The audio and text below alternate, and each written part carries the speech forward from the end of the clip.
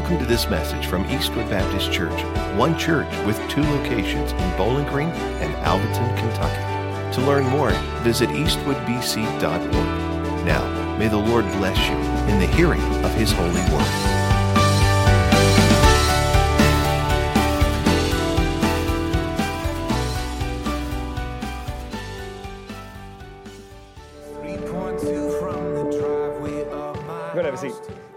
I'm coming to you right now from the basement of the old Warren County Courthouse. And behind me is a room where suspects are interrogated before they are arrested and thrown into jail. Apostle Paul and Silas have been thrown into jail there in the city of Philippi. But God had other plans when He miraculously freed them from their confinement. Yet they didn't run away. When the Philippian jailer rushed in full of fear and awe at what had just happened, he asked them, "Sirs, what must I do to be saved?" And their answer back was, "Believe in the Lord Jesus, and you will be saved, you and your household." That very night, the jailer and his entire family believed on Jesus and were saved and baptized. Can you imagine God using you to see an entire household saved? As we take the gospel to every home, God has done it before and can do it again, just like this story. The gospel came to my home in 1997. You know, the house that I grew up in was a great family, a great house to grow up in, but we just never went to church. But people in my community were faithful to get the gospel to me and my family, get me to Vacation Bible School, get me to church camp, take me to church. And in 1997, the Lord saved me. But He didn't stop there, and this is the neat thing. He continued to work through my family, kind of like the Philippian jailer. Well, his whole family was saved in one night. It didn't happen in one night with my family, but over the course of 2 decades, God was faithful to save my entire birth family. So me in 1997, and then He saved my brother, Matt, in 2003. And then a few years later, I had the opportunity to baptize my mom in 2014 after she had trusted Christ. And the big one was in 2015 when my dad trusted Christ as a Savior. And we had the privilege of baptizing him right down at Romanza Johnson Park. And so again, it didn't happen overnight, but God was faithful to work through our entire family. That's the power of the gospel. God is so good. Eastwood, we are just 3 weeks away from our Gospel to Every Home distribution day on July 25th. Please grab a partner and sign up to distribute gospel gift bags to homes right here in our community. Let's take the gospel to every home and pray that God would save not only individuals, but entire families.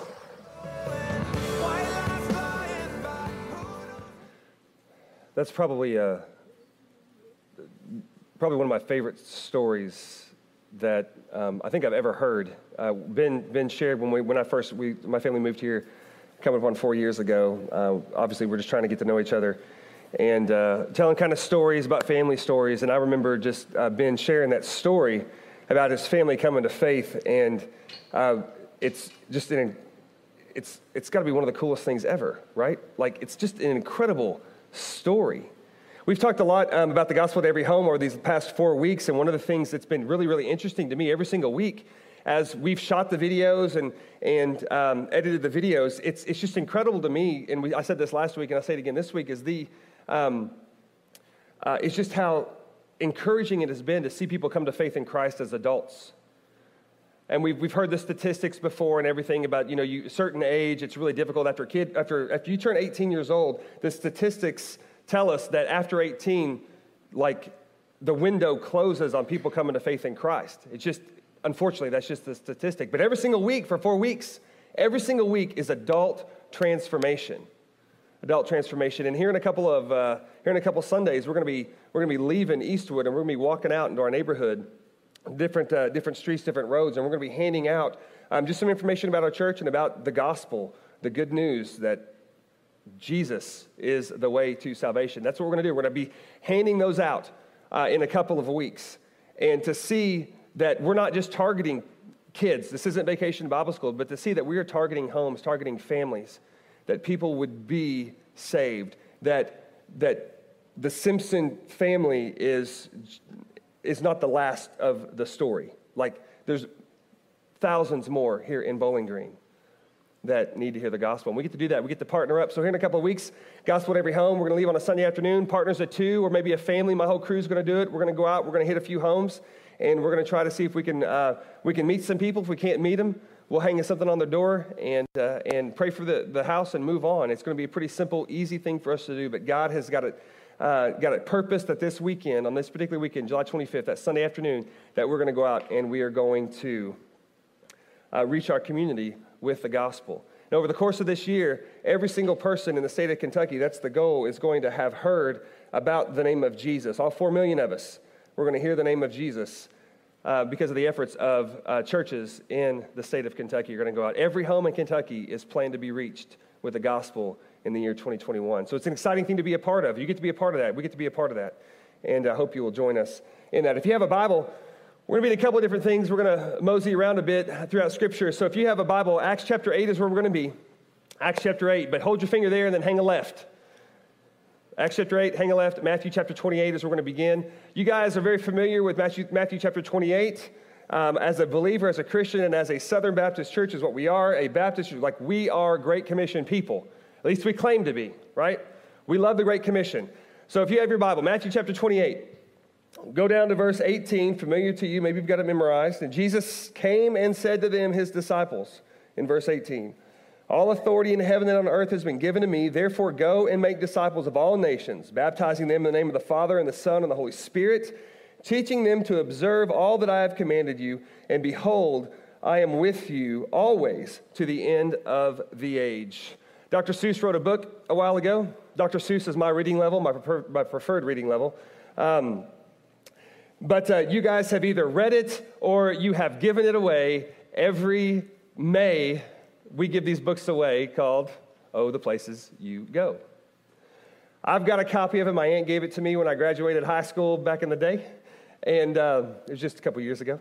And then I have given the book away. I have read it. And it's a great little story. Basically, it's just it's an encouraging book that starts out kind of happy, and then it kind of says you're going to hit hard times, but have no fear, persevere, you're going to come through on the other end. Oh, the places you go it's just kind of life. Where is life going to lead you? When I was 16 years old, I came to know Jesus at a Billy Graham crusade that was coming through my hometown. Prior to that, I thought I was a Christian for a long time, and I was not. I remember sitting down in the Billy Graham crusade and sitting there and God kind of laughing at me. You ever when you try to tell somebody about what God's doing in your life, isn't it like the weirdest thing in the world? Like, how do you explain something that's really unexplainable? Now, for you and I, when I say that God was doing something in my heart, and the Holy Spirit was at work in his business in my heart, like, you get it, because many of y'all have been there. But unless you've been there, unless you've experienced it, it's really, really hard to try to explain to somebody about what God's doing in your heart. And I'm sitting there at a Billy Graham crusade, and God's just tearing me up. Like, honestly, this is what I felt. I honestly felt like he was laughing at me, not in a bad way. He was just kind of chuckling and saying, you think you know me, but you have no idea who I am. You know my name. You know what I'm about. You've sat in church for a few years. My family, we were unchurched. We didn't grow up churched. And so you've done all these things, like you've done the church thing, but you do not know me. You have no relationship with me. So at 16 years old, I sat there at this Billy Graham crusade at Bartlesville Wesleyan College, my hometown in Oklahoma. Sat there, and I realized at that moment that I needed Jesus, that I was a sinner lost and going to hell, that I needed Jesus, and I repented of my sin at 16 years old. Now, when I was 4 years old, I kid you not, at 4 years old, I wanted to grow up and be an architect. That's all I wanted in life. I wanted to be an architect, I wanted to build buildings, and I wanted to drive a Ferrari F40. That was my plan at 4 years old. My hometown is famous for really one thing. It's oil and gas. Frank Phillips, Phillips 66, was my hometown. That's where the headquarters were for the longest time. Well, Frank Phillips was really good friends with this architect named Frank Lloyd Wright. Frank Lloyd Wright built a building in my hometown, and I drove by it every single day, and I was like, that's what I want to do. I want to build buildings. That's what I want to do. So at 16 years old, I get saved, and God begins to go, whoop, whoop, whoop, whoop, a little bit of a change deal. We're going to mix things up. And for the next 2 years, I began to wrestle. Wasn't decided Oklahoma, OU University. It wasn't me. I didn't want to do that. I didn't know what I was going to do. And at the age of 18, I go on a ski trip with my youth group to Colorado. We're sitting in the bus. It's a long drive. Even from Oklahoma, it's still a long drive. And so we're driving. And I remember I was a fairly new Christian, trying to get serious about my faith, but still being stupid. I was still a stupid high school boy. And I remember sitting in this van. There's a guy here named Brian Fuller. Brian Fuller, we knew each other a little bit from school, but he went to a different church, didn't know him that much, but he wanted to go on a ski trip, and he came on the ski trip, and I honestly believe that Brian Fuller was on this ski trip for the sole purpose of me. That was it. He wanted to have fun. He didn't know it, but God said, hey, you're gonna intervene in this guy's life. And so Brian and I sat there and we talked for 12 hours up and 12 hours back about the Bible, about Jesus stuff. And I thought in my mind, how in the world can a guy who was 18 years old, how is it that he could know so much about the Bible and be such a serious, committed Christian? Because don't people who know the Bible, aren't they all older and have white hair? That's what I thought at 18 years old. Because that's the only way you know, because you've just been it, you just kind of lived it. One of the things I realized, and you may realize this too, the reason why Brian Fuller knew the Bible as much as he did is because he read it. He just spent time reading the Bible. That's all he did. And it was a challenge. And so we talked for 12 hours, and it just challenged me in between winter break, in between Christmas and New Year's, before school started back, it challenged me to sit there and read my Bible. So in January 1, I decided I'm going to read my Bible for a month every day. I'm going to read as much of it as I can every single day. And for an entire month, I read the Bible, and I really felt that month, that January, that's when God said, this is what I want from you. And so that's when I felt like God had called me to vocational ministry, that I'm going to do this forever. And I go to my mom, and my mom's probably never going to watch this on live stream. She will actually. There'll be like 30,000 views, and she'll have watched it 29,000 times. I love my mother. But my mom, I went and asked her, and I said, Mom, I don't think I want to do the architecture thing. I really think God has called me to ministry. And she was just, why would you want to do that? You can't make any money doing that. Now, we grew up poor, and money was a big thing. She's like, I don't know how you're going to support a life, a family, a kid, being a preacher. And I just sit there, and as an 18-year-old who didn't know any better, just kind of like, I don't know, Mom. This is how it's going to be. Like, I'm sure God can handle this, And so then my dreams of architecture died, and the dream of doing vocational church work ministry was born. But you would have asked me when I turned 16, or when I got saved at 16 years old, what I was going to do with my life, I still wouldn't have said I was going to do what I'm doing. I went to Oklahoma Baptist University, was going to do youth ministry, and there are a lot of weird people at Christian schools. I don't know if you know this. I was only a Christian for 2 years going into it. I didn't know all the lingo. I didn't know the culture, nothing. I go in there, and they had this thing called Welcome Week where you go in and you would sit and you would talk about, life and what you wanted to do and why you were here, and it was great. We had a lot of fun. I remember meeting this girl one time. She was in one of the groups that I was with, and they were talking, what do you want to do? She's like, I came here to be a missionary. I was like, well, that's really cool. And she goes, yes, I want to burn at the stake for Jesus. And I was like, whoa, wait a second. That's a little bit weird. I don't know about that. Is that what happens? How does this work? And so she said that, and I remember her name, I remember where we were. It was like it almost happened yesterday. And the next guy was like, yes, I want to be a missionary too. I want to put a backpack on, and I want to I just want to trek through China, going from people group to people group, backpacking through China, just telling them about Jesus. Man, these people are weird. I want to load up a bunch of students on a bus and go to Six Flags. That's what I want to do. That's my type of ministry I'm into. That was the path that God had placed for them. And I'll never forget, about 6 years ago, I had the opportunity to lead a team to China. It took 5 guys, and we were going to rural China. There's nothing around this place. And I remember walking up to the top of this hill that we were traipsing through. I had a backpack on, and we were literally hiking through China, telling people about Jesus at every little small town that we could find. And I remember sitting there going, well, I've turned into that guy. Here I am. Who knows the places in which we will go for the gospel and what God has planned for you. I never thought I'd be in Kentucky. I grew up in Oklahoma. I thought I was going to be there for life. My first time to Kentucky, I drove through it. My second time was being interviewed for a position at a job up in Owensboro here. My wife's first time to Kentucky was whenever we were called to the church in Owensboro that we served in for 5 years. Kentucky wasn't on our map, but by the grace of God, He has brought us to where we're at. Where we're at. We don't know where we're going. We don't know what we're doing, where He's going to take us, where He's going to lead us. Acts chapter 8 is a pretty similar story. Let me kind of give you some context. It's a story about a guy named Philip is where we're going to be kind of landing on. The church at this point is starting to face severe persecution, tons of persecution. And if you look at Acts chapter 8, let me turn over there real quick. Acts chapter 8, in verse 1, starts it out. And Saul approved of his execution. This is talking about Stephen in Acts chapter 7, where Stephen was stoned to death. Saul, soon to be called Paul, is killing Christians. And a lot of people like him, going around killing Christians. The persecution is severe, it is rampant, and it is everywhere. But check out the next line. And those arose on that day a great persecution against the church in Jerusalem, and they were scattered throughout the regions. The church here is scattered. Philip finds himself as one who is scattered. He's preaching and he's teaching. Now, I don't know if this Philip was around when Jesus gave the Great Commission. We can say he was, we can say he was. It doesn't really matter. Jesus' words traveled quite well. But Jesus gives the Great Commission in Matthew chapter 28 to everybody who's listening at the time, and he says, go and make disciples.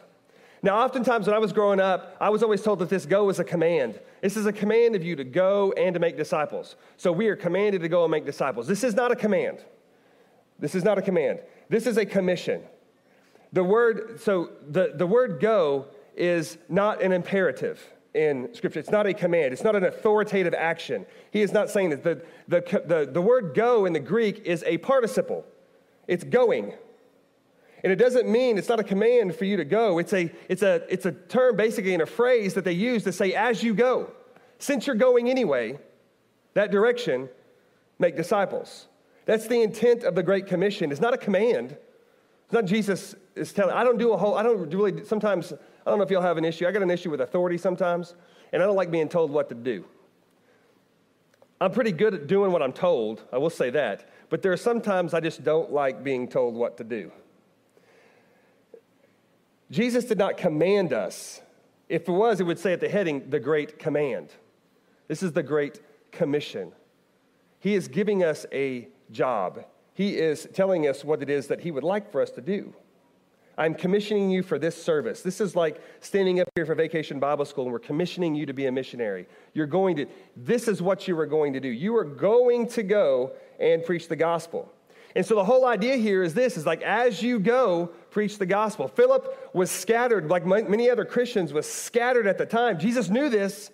This wasn't too long after the Great Commission was given. Acts 8 didn't happen too long. We're talking a relatively short amount of time as it happened. And as you go, you're about ready to be scattered. You're about ready to send all over the known world. And as you go, preach the gospel. That's how the gospel came to you and I, was that somebody back in 2,000 years ago, scattered and took the gospel with them. And so he goes and says, as you go. So how does this apply to us? It's simple. As you go to work in the morning, for those of you who actually go to work in the morning and not have the day off, as you go to work in the morning, you make a disciple. You preach the gospel. As you leave this place, as you go, you get in your car and you go stand in line at Olive Garden. As you go, you make a disciple. As you have children, you make a disciple. It's not a command, it's a commission. He's commissioning us as Christians. You are missionaries. And when we are scattered, when we go about our different directions, we go and we make disciples. So here you have Philip. In the previous chapter, or in the previous section, I guess, of this chapter, Philip encounters Simon the magician, and they have a little bit of an encounter. And at the end of that thing, Philip is a part of preaching. He's a part of teaching. Mass groups, large groups is where he's at. He's got all this stuff. They're healing people. Like, everybody's getting saved. It's like an incredible worship service. Miracles and wonders are happening. And Philip is a part of all this stuff. Part of it all. He's seen it all. Philip is not the disciple. Philip is just a simple guy who was asked to be a deacon in the church, who was being obedient to God and said, wherever you send me, I'll go. And he has done it. And we have this story. Acts chapter 8, verse 28. Follow along as I read. if you would. Now the angel of the Lord said to Philip, rise and go to the south, the road that goes down from Jerusalem to Gaza. This is a desert place. And he rose and he went. And there was an Ethiopian, a eunuch, a court official of Candace, queen of Ethiopians, who was in charge of all of her treasure. He had come to Jerusalem to worship and was returning seated in his chariot, and he was reading the prophet Isaiah, the one that you have in your Bible. So the Spirit said to Philip, go over and join this chariot. So Philip ran to him and heard him reading, heard him reading Isaiah the prophet and asked, do you understand what you're reading? And he said, how can I unless someone guides me? And he invited Philip to come and sit with him. Now the passage of the scripture that he was reading was this: like a sheep he was led to slaughter, like a lamb before its shearer is silent, he opens not his mouth. In his humiliation, justice was denied him. Who can describe this generation? For his life is taken away from the earth. And the eunuch said to Philip, about whom, I ask you, does this prophet say this? About himself or about someone else? Then Philip opened his mouth and began with this scripture. He told them the good news about Jesus. And as they were going along the road, they came to some water, and the eunuch said, see, here is water. What prevents me from being baptized? And he commanded the chariot to stop, and they both went down to the water, Philip and the eunuch, and he baptized him. And he baptized him. It's an incredible story about what God has done. Now take a look at the very first, in verse 28, right at the beginning of it. Now an angel of the Lord said to Philip, he said, rise and go. Here are the imperatives. This isn't, well, as you're rising and as you're going, do these things. These are imperatives, an authoritative to command to rise and go. Now, it's interesting they use the word rise. The rise here in Scripture is used in several different ways. It's used by Jesus when he tells a paralytic to rise, take up your mat, and walk. Same word, same thing. It also, which is the way I kind of enjoy the kind of this interpretation of it. It also could very well be, it's also used in the same sense of a attitude of prayer. So like he was potentially praying. You know, I like to look at it a little bit speculative, and I think it's okay. We're not no heresy going on here. But potentially was at some position, he had to get up from where he was. I tend to think that he was possibly praying. He had just done all this stuff. I've seen all this cool stuff. Big crowds, preaching, teaching, healing, miracles, wonders, all those things happening. And he comes to this place where he's just by himself. He's hanging out. I tend to think he's probably exhausted, tired, and he's just spending some time with Jesus, is what I like to think. And God tells him to rise, to get up, and to go. And he tells him where to go. These are commands. There was no messing with this. This is the angel of the Lord says, you're going to do this. And he said, oh, gotcha, I'm going to do it. Because I've been commanded to do it. So he gets up and he goes. And who does he have an encounter with? He has an encounter with an Ethiopian. You see, Philip had done the crowds. He had been at a church service. He had preached and he had taught, and they had done all the cool stuff like that. And then he was removed from this big scene, this big event, and then God then was focused in on this one person. He was moved from a path of many to a path of one. He was told to go. I think he had the easiest, and maybe you have a different one, but he probably had the easiest gospel conversation ever recorded in Scripture. Right? So the guy's reading Isaiah 53, which is the prophecy about Jesus and his death. The guy doesn't understand it, looks over to Philip and says, do you understand this? And he's like, I do. He's like, well, can you tell me? He's like, I can. And so they got up in the chariot and they spent who knows how much time talking to each other about Jesus. Easiest gospel segue ever. And isn't that the hardest part about us when we talk about the gospel and sharing the gospel? We want to have some like clean way of trying to get into the gospel. How can we get into this conversation? And we don't want to just be like, hey, let me tell you about Jesus. We want a, I love the color of, your dog's color is red. You know what else is red? The blood of Jesus. Let me tell you about Jesus. Like, we want some easy segue type of a thing. It's like I think a lot of times that prevents us. I don't know how I'm going to get into this. No preventing Philip, right? It's just super, super easy. He nailed it. He got it in there, and he begins to share the gospel with the Ethiopian. I've never had a gospel conversation go that easy. They're a little bit more, I've had some easy ones, but there's always a little bit of a challenge. There's a similar story. As a pastor, his name's Ian Thomas. Ian Thomas had just preached a revival or someplace, was preaching at a conference, teaching at a conference, been around a lot of people. And he's getting on this plane, he's flying back, and he just tells the Lord, like, I don't know if you've ever been, first of all, if you're tired, if you're on a plane, I don't know if you like even talking to people anyway.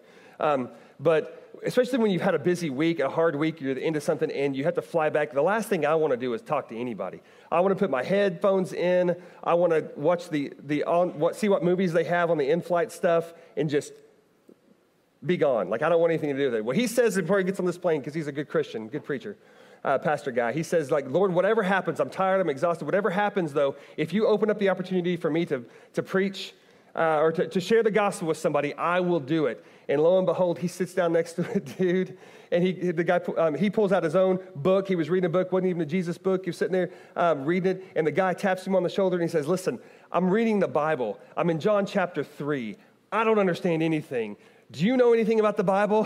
And he just kind of laughed, and he says, as a matter of fact, I do. And if you know anything about the Bible, John chapter 3, let's do it, right? You don't get but 16 verses in, and you've got for God so loved the world. Like, that's where you're at. Like, this is easy. And he never said in the story whether the guy came to faith or not, but they talked the entire flight about the Bible, and he began to explain it to him. Now, I would love for that to happen.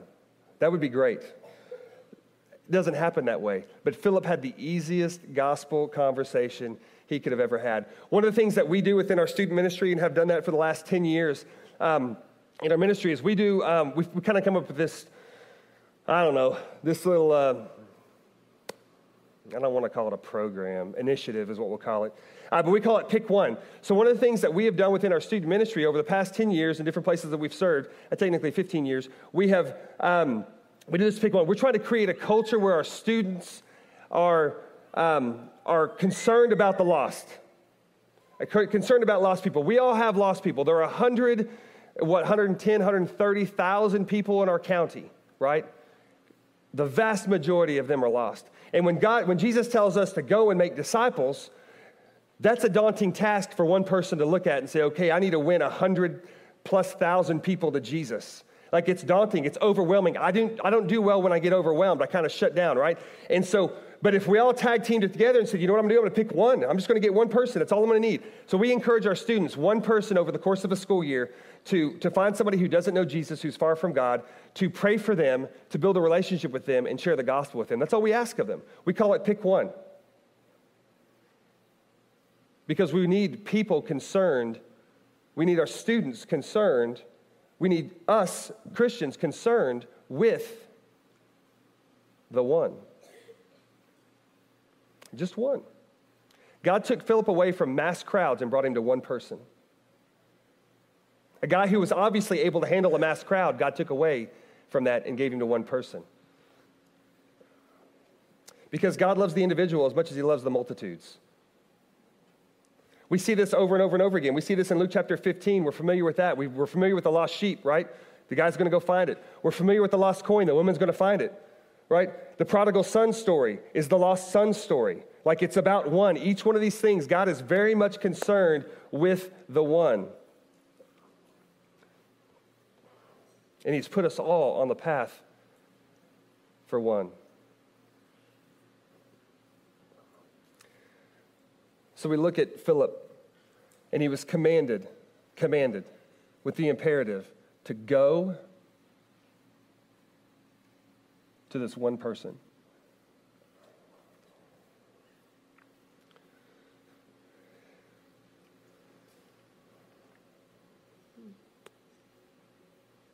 I tell my kids to clean their room all the time. You been there? You ever tell them to go clean their room and not check up on them? I think they look forward to those. I think after a while they just wear us down. Like, go clean your room. Okay, Dad. They run upstairs. I think they just stomp on the ground and bang stuff. And they go, we did it, Dad. We did it. I'm like, great. I'm so tired of having to walk up the stairs and look. I'm just going to take your word for it. I think they get used to that. And they kind of play us on that. Well, the other day I asked them to go clean the room, and I went up there to check, and I think you could see the fear on their face. He's going to check. And went up there, and it wasn't done. It was done to their standards, but it wasn't done to my standards. I don't know how this happens. I don't know if this happened at your house, and if you have little ones, it will probably happen at your house one day. My kids get raptured out of their clothes. It is unbelievable. I went up there the other day, asked them to clean their room. They had kicked all their clothes to the hamper instead of picking it up into the hamper, And then after I stayed up there and I cleaned it all. I cleaned the room with them. It looked good, at least to dad's standards. It may not have passed mom's standards, but it worked. It was better. It was fine. It smelled okay. Everything was going okay. I go up there that night to pray with my kids and to bedroom, and one of my kids, it's like they had been raptured out of their clothes. I don't know how they did it. Shorts were piled up. The shirt was piled up right on top of it. They just kind of weaseled their way out of the neck hole, which is probably a good possibility with kids. They're I wonder if I can do this. And so and it just was all on top of itself. They step out of it, and then they go jump in bed right next to the hamper. So my command to go and clean your room, it just didn't happen. It just didn't happen. God has commanded us, as he has done with Philip, to rise and go. The question we have, and the thing that we have to wrestle with and deal with, is, are we going to be obedient? My kids, every time I ask them to do something and I command them in the imperative to go, clean up your room, go do the dishes, it's an imperative. It's an authoritative command to go. They can choose whether they want the consequence of not doing it or they're just going to be obedient. Philip was told to rise and go, and he did so. On August 20th, July, whatever month it is, it's a long month. On July 25th, we're going to have the opportunity to go, to put the Great Commission into practice, to go into our neighborhood. Are we going to go? Are we going to be obedient?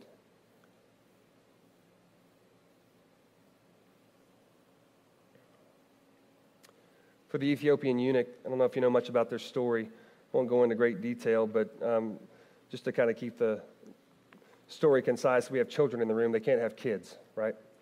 The eunuch is never going to have a family, ever. He goes to Jerusalem to worship. He can't worship there because of what has been done to his body. Can't go to the temple.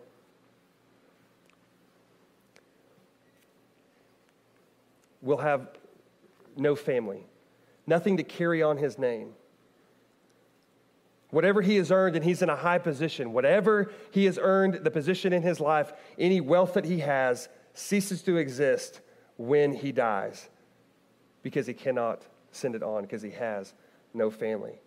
And this guy is reading out of Isaiah 53, looking for hope. Hope. Now, I'm going to speculate here a little bit as well. We do know for sure that he was reading out of the book of Isaiah. We know that he was wealthy. More than likely, most likely, he has read from chapter 1 to 53. The same thing we got here. He has read it all. He doesn't understand much of it. Needs somebody to help him out. He's got the entire scroll that he's reading through. He's got a little bit of ways to go. And Philip comes in and says, I'm willing to help you. And they continue to read. He said, who knows how long they sat together, but they continue to read. And so they're reading 53. They get through 53. They get through chapter 54. They get through chapter 55, and they come to chapter 56. So hang a right. I'm sorry, hang a left if you're still in Acts. Isaiah chapter 56. Thus says the Lord, keep justice and do righteousness, for soon my salvation will come and my righteousness will be revealed. Blessed is the man who does this, and the Son of Man who holds it fast, who keeps the Sabbath, not profaning it, and keeps his hand from doing any evil. Let not the foreigner who has joined himself to the Lord say, the Lord will surely separate me from my people, or from his people. And listen here, and let not the eunuch say, behold, I am a dry tree. He's talking about family. He's not going to have, he's not going, his lineage ends. He's a dead tree. For thus says the Lord, to the eunuchs who keep my Sabbaths, who choose the things that please me and hold fast to my covenant, I will give in my house and within my walls a monument and a name better than sons and daughters. This language is not just happenstance. This is chosen for a reason. I will give them an everlasting name that shall never be cut off. You realize what hope this brings to a guy who has no hope. That he is joining a family that has a name.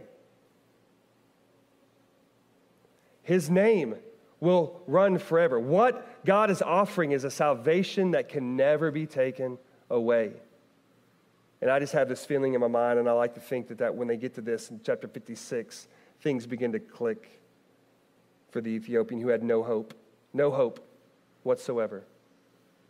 That the God who he tried to go worship but couldn't get into the temple because of who he was, that he can worship that guy. He has hope in salvation because God has offered and provided hope and provided a family, provided a lineage that the Ethiopian would never have.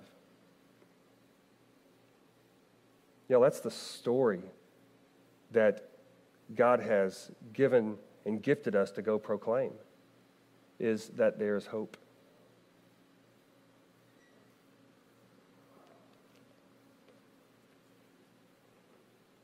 That's what we get to proclaim on July 25th, is hope.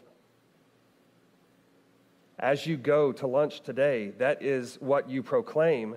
Since you're going there anyway, proclaim hope.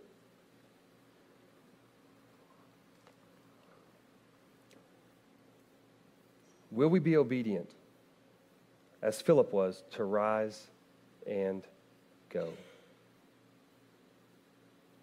Jesus is the hope of salvation. And if you're here today and you've never come to faith in Christ, we always want to give the opportunity to. Today could be the day of your salvation. If you've never repented of your sin and trusted Jesus for salvation, there is hope for you. Just like there was hope for the Ethiopian, just like there was hope for a 16-year-old boy in Bartlesville, Oklahoma, there is hope for you. There is hope for someone on one of these back roads that have two names that I can never keep straight. There is hope for that person. Will we be obedient and share the gospel? If you're here and you've never come to faith in Jesus, let today be the day of your salvation. Don't leave this place today without coming to know who Jesus is, that he has offered you freedom from sin, salvation, eternal life in heaven. It's the good news. It's the gospel that Jesus died for your sins so that you could live forever with him. Maybe you're here today, you've never come to that. We want to give you that opportunity to do so. Maybe you need somebody to talk to about that. I'll be down front here in a second as we move into a time of invitation here in just a second. Maybe it's your husband, maybe it's your wife, you can talk with them. Maybe it's a friend that invited you to church. You need to know how to come to faith in Jesus. There are a lot of people in this room who can help you get there. For the rest of us, are we going to be obedient? And since we're going wherever it is that we're going anyway, let's make a disciple.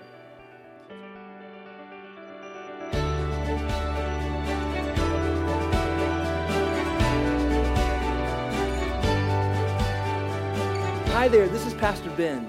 I have something really important to ask you, but first, I want to say thank you for taking the time to make this digital connection with us through our podcast. I hope the message you just listened to was a blessing, but an even greater blessing than this digital connection would be for you to connect with us in person this coming Sunday at one of Eastwood's 2 campuses where we get the joy of living life together in Jesus' name. And now for that really important question, which is the most important question you'll ever answer. Where do you stand before God? Now, based on what you've done, the straightforward answer is that you stand guilty and condemned before God. You are a sinner who completely deserves God's wrath forevermore in hell. And I deserve the same thing also. I mean, every person does. Guys, that's terrible news. And even worse is the fact that there's nothing you can do in and of yourself to change that. You need a Savior. But I have good news. God loved the world so much that he sent Jesus to be your Savior. Jesus came and lived the perfect life that you cannot live, and he stood condemned on the cross, dying the death you deserve. And 3 days later, Jesus was raised from the dead to prove to everybody that he is indeed the Savior of the world. And now Jesus longs to change your standing before God by making a trade with you. He desires to take what you've earned, which is the wrath of God in hell, and to give you in return what he has earned, which is the blessing of God in heaven. When this trade happens, instead of standing guilty and condemned before God, you will stand forgiven and righteous with the promise of everlasting life. So what must you do to have your standing before God changed? First, admit to God you are a sinner. Second, hate your sins. Turn from them and ask God to forgive you. And finally, turn to Jesus in faith and love, putting your complete hope in Jesus' life, death, and resurrection, and follow him until the day you die. Wherever you are listening to this podcast, Jesus is ready to make this trade with you. And I pray that you would trust in Jesus and be saved. Thank you again for connecting with us, and I hope to see you soon at Eastwood Baptist Church.